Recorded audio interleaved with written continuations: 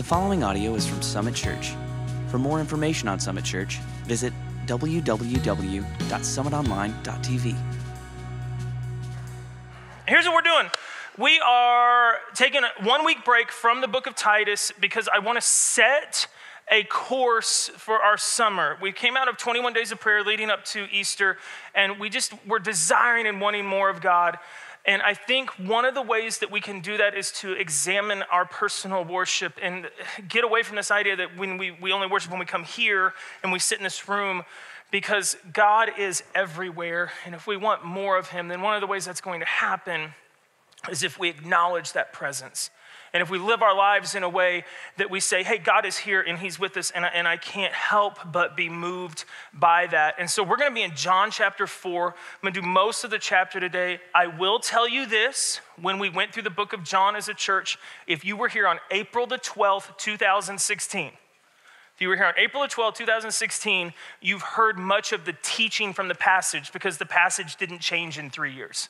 Okay, the Bible still says what it says, and the truth is still the truth. But the takeaway at the end, I'm going to go a different direction, but it's just such a perfect passage to kind of set the tone for the summer. So if you're reading through going, I've heard this somewhere. It was here on April 12th, 2016. But if you weren't, then this is going to be all fresh and new. Let's pray real quick and we'll jump in. Father, thank you for just the way that you provide and the way that you work through your church. And I thank you for everyone who scrambled this morning to make this possible. May we not miss it then. May we not miss what you're doing and what you're wanting to do today. And if it was Satan or whatever that tried to stop it, Lord, it didn't work. And so we just rejoice in you for that. Give us your grace today to hear your word and apply it. It's in your name we pray. Amen. John chapter 4. Let's start with the first 4 verses. Now Jesus had learned that the Pharisees had heard that he was gaining and baptizing more disciples than John. That's John the Baptist. Although, in fact, Jesus was not the one who baptized, but it was his disciples. So they just clear that up. Verse 3, so he left Judea and went back once more to Galilee. So Judea has become too hot for him. John the Baptist is actually in prison. The Pharisees are coming after Jesus. They don't like how much notoriety he's getting. And so normally I would push back on that going like, this is a good thing. He goes, let's head out to Galilee. Let's go where the Pharisees have much less pull. And so in verse 4, now he had to go through Samaria. Jews do not go through Samaria. They go around because they believe that even just getting dirt on your sandals from Samaria that could contaminate you, make you impure, unable to worship God. So they usually went around, but Jesus knows that's not true. So he just traipses right through Samaria because he has a divine appointment with a woman at a well. Verses 5 through 9. So he came to a town in Samaria called Sychar. Near the plot of ground Jacob had given to his son Joseph. Jacob's well was there. It's actually still there to this day. If you go to the promised land, you can go see this well. And Jesus, tired as he was from his journey, a 30-mile journey from Judea to Galilee, so they've been traveling for at least 2 days probably. Tired as he was from his journey, sat down by the well. It was about noon. People don't go to the well at noon. They go to the well in the morning and the evening because it's cooler. So he sat down there at noon thinking it would be just him. And all of a sudden a Samaritan woman came to draw water. Jesus said to her, will you give me a drink? His disciples had gone into town to buy food because they were apparently hungry. The Samaritan woman said to him, you are a Jew and I am a Samaritan woman. How can you ask me for a drink? For Jews do not associate with Samaritans. It is a racial tension. It has biblical ramifications. It's not good, and Jesus could care less. But he is breaking down these social barriers. This woman's like, I'm a Samaritan and a woman. You're a Jew and a man. We don't talk. But Jesus has no problem addressing her. Now, we hear him go, give me a drink. That's not at all what it is. More than likely, he was saying, can I borrow your pitcher? Can I use your pitcher to draw from the well? I don't have one. But either way, Jews would have never, ever drank out of a cup or a pitcher that a Samaritan had. So there's going to be something happen here, and we need to understand that context because to us it really doesn't make a lot of sense. Verse 10, Jesus answered her, if you knew the gift of God, she just says, why are you talking to me? And Jesus goes on what appears to be a tangent here, but it's not at all. But if you knew the gift of God and who it is that asks you for a drink, you would have asked him and he would have given you living water. Now, follow the conversation thread here, right? Stranger at the well at noon, breaking down social norms. She points out that you're not supposed to do that, and he says, if you'd asked me for water, I'd have given you living water. At this point, you're thinking nutso, right? Like, you're thinking, this guy is not in his right mind. He asked me for a drink, but now he wants me to ask him for a drink. And if I had asked him for a drink and knew the gift of God, this woman is a worshiper of God. If I knew the gift of God and who it was I was talking to, how could I know that? We just met, but you would have given me living water. This is interesting. But Jesus is claiming to be the source of living water. In the Old Testament, this idea of living water meant vibrant, divine, fresh, moving water. So she may have had some context for what he was referring to, but more than likely not. Verses 11 and 12, Sir, the woman said, you have nothing to draw with and the well is deep. Where can you get this living water? You ain't getting it out of here. Do you know of another well? Is there a source that I'm not familiar with? Because if you know, I'll be more than happy to follow you there. But then she goes, and honestly, are you greater than our father Jacob who gave us this well? And he drank from it himself, as did also his sons and his livestock. She's really sharp. Instead of addressing this kind of crazy man in the way I probably would have, which is have a good day, she wants to press in. So do you think you're better than Jacob? Because I don't know if you know your history, but he's a stud. He dug this well himself. He bored down through the rock and the dirt and hit a fresh spring out here in the middle of the desert. He's kind of the man. If you think that you're better than him, then I guess I'll maybe keep listening. Jesus answered in verses 13 and 14, everyone who drinks this water will be thirsty again. True. But whoever drinks the water I give them will never thirst. Indeed, the water I give them will become in them a spring of water welling up to eternal life. This is some special water. Never thirst again. It will well up within you to become eternal life. I would be intrigued now and want to find this well or this source, but he's saying he is the source. So she's hooked, I think, at this point. And Jesus is going to clarify in verse 15, the woman in verse 15 will say, Sir, give me this water so that I won't get thirsty and have to keep coming here to draw water. She gets it about 25%, but she heard the most important part. If I can have a drink of this water and never have to come get more water, I'll take it. I'm in. Give me this water. I don't want to make this journey ever again. From Jesus' response in verse 16, I'm taking some liberty here, but I think the woman was a little bit mocking Jesus. So can you kind of hear it in the tone? Well then, sir, I'll take it. I'll take your water, because I don't want to come here anymore. So if I'm in. I've got a cup right now. Let's do this. Jesus proves that he knows what he's talking about, verses 16 through 18. He told her, go call your husband and come back. There's a couple things might be happening here. She's like, oh, finally, here's the chauvinist side. He doesn't want to deal with the woman anymore, wants to give the water to the man. Go get your husband. It's probably not at all what's happening. I think Jesus is proving that he is the gift of God, that he is the living water, and he's going to do so by telling this woman something that he never should have been able to know. Go call your husband and have him come back. I have no husband, she replied. Jesus said to her, you are right when you say you have no husband. Yes, thank you. The fact is, you've had 5 husbands. Whew. And the man you now have is not your husband. What you have just said is quite true.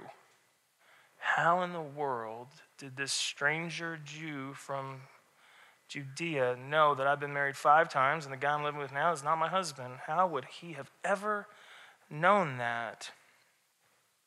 I think what Jesus is demonstrating is that sometimes, even with the best offer that God can give us, we need the proof to be in the pudding, right?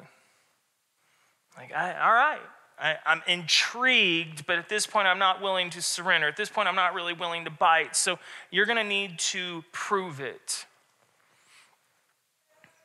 In a few years, Jesus will do so for all of us. He does not ask us to just blindly follow him. He said 4 times in his ministry, I'm going to die because I'm going to be crucified. They're going to bury me, and 3 days later, I'm going to come back to life. He said that 4 times in his ministry so that everyone would hear it. And then the darndest thing happened. He did it.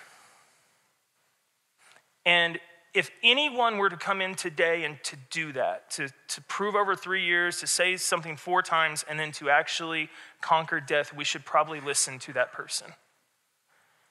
And so that's what Jesus has done for us. For this woman, because the resurrection hasn't happened yet, he just has to pull a cool Jedi mind trick and know that you've been married a bunch. The guy you're with now is not your husband, verses 19 and 20.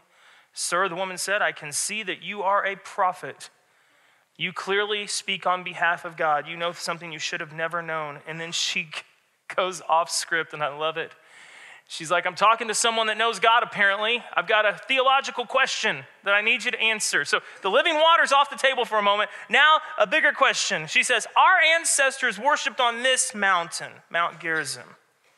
But you Jews, you claim that the place where we must worship is in Jerusalem. Who's right? If you were listening from behind a tree to this conversation, you would think 2 crazy people are having it, right? Can I have a drink? Don't have anything. You want some living water? Sure, I'll take it. You've been married a bunch. What mountain do I worship on? These are people they're trying to have a conversation, but she asks a great question.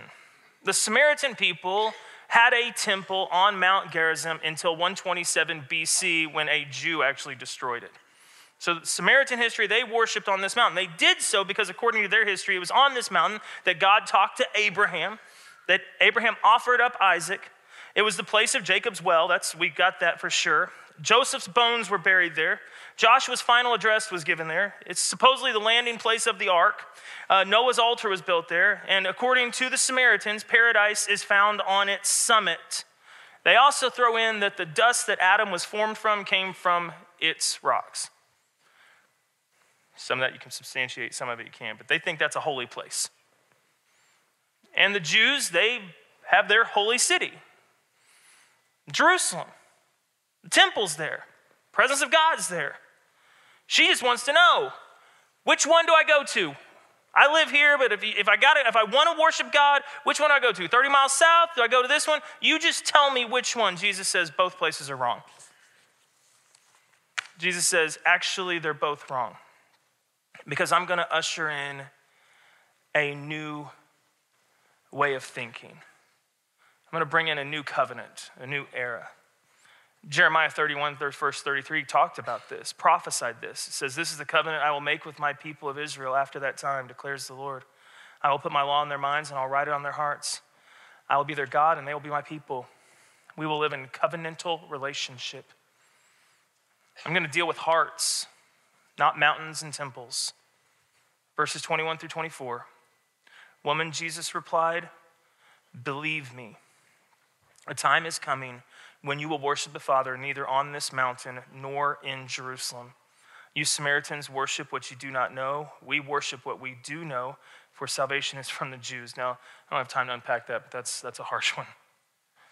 Yet a time is coming and has now come. Jesus is the embodiment of this new covenant.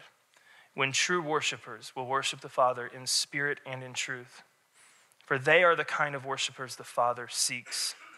God is spirit, and his worshipers must worship in spirit and in truth. You don't know who you worship, but we as the Jews do. We know God. You got to know the object of your worship.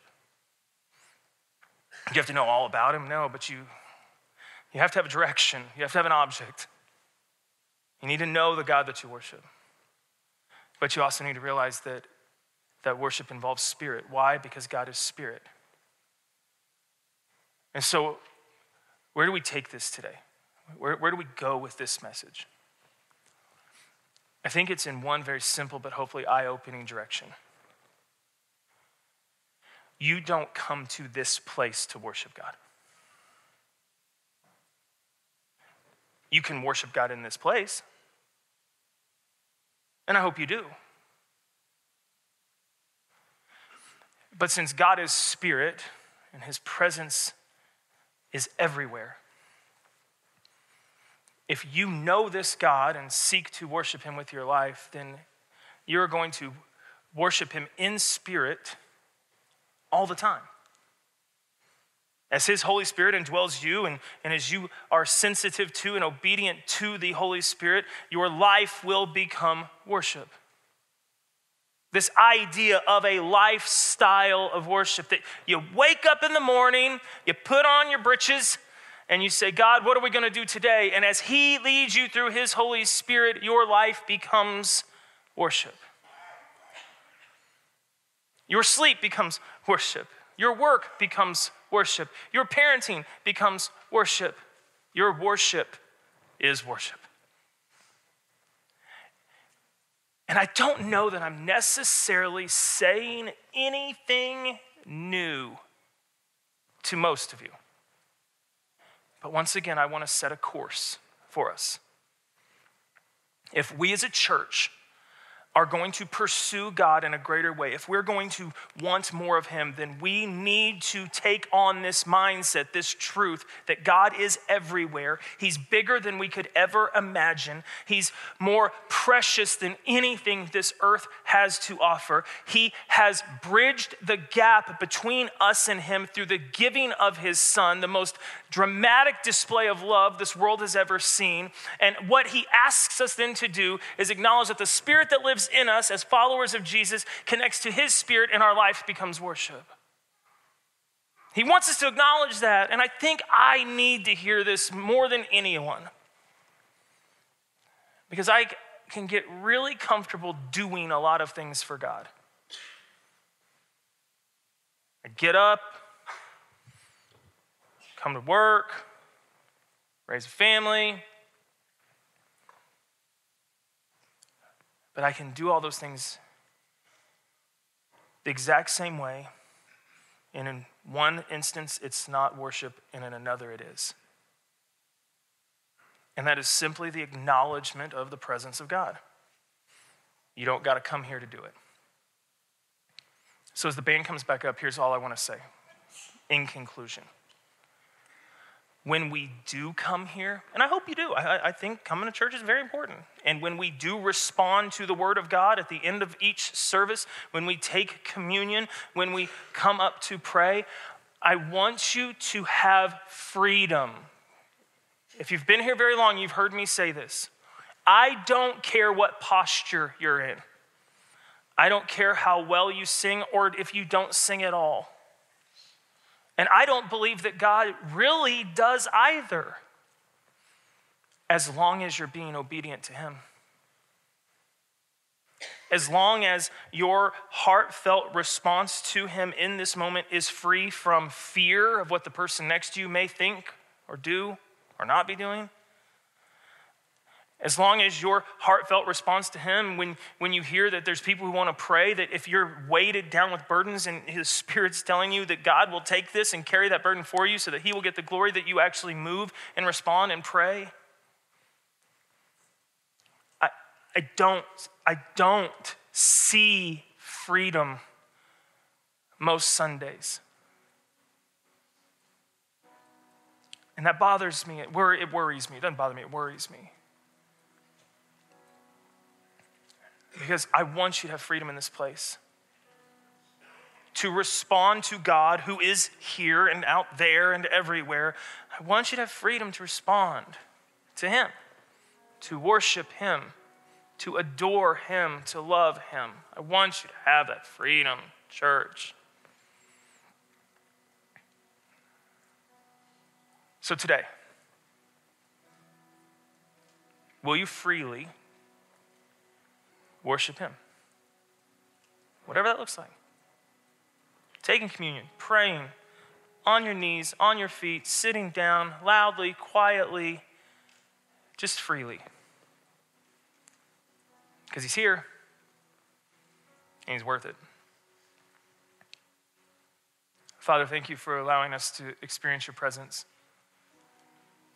May we now respond to you, to your love, to your Son, Jesus, in faith, in truth, in spirit. For those are the kind of worshipers that the Father delights in, that the Father seeks. So I pray that today you would delight in us as we worship you. It's in the name of Jesus we pray. Amen.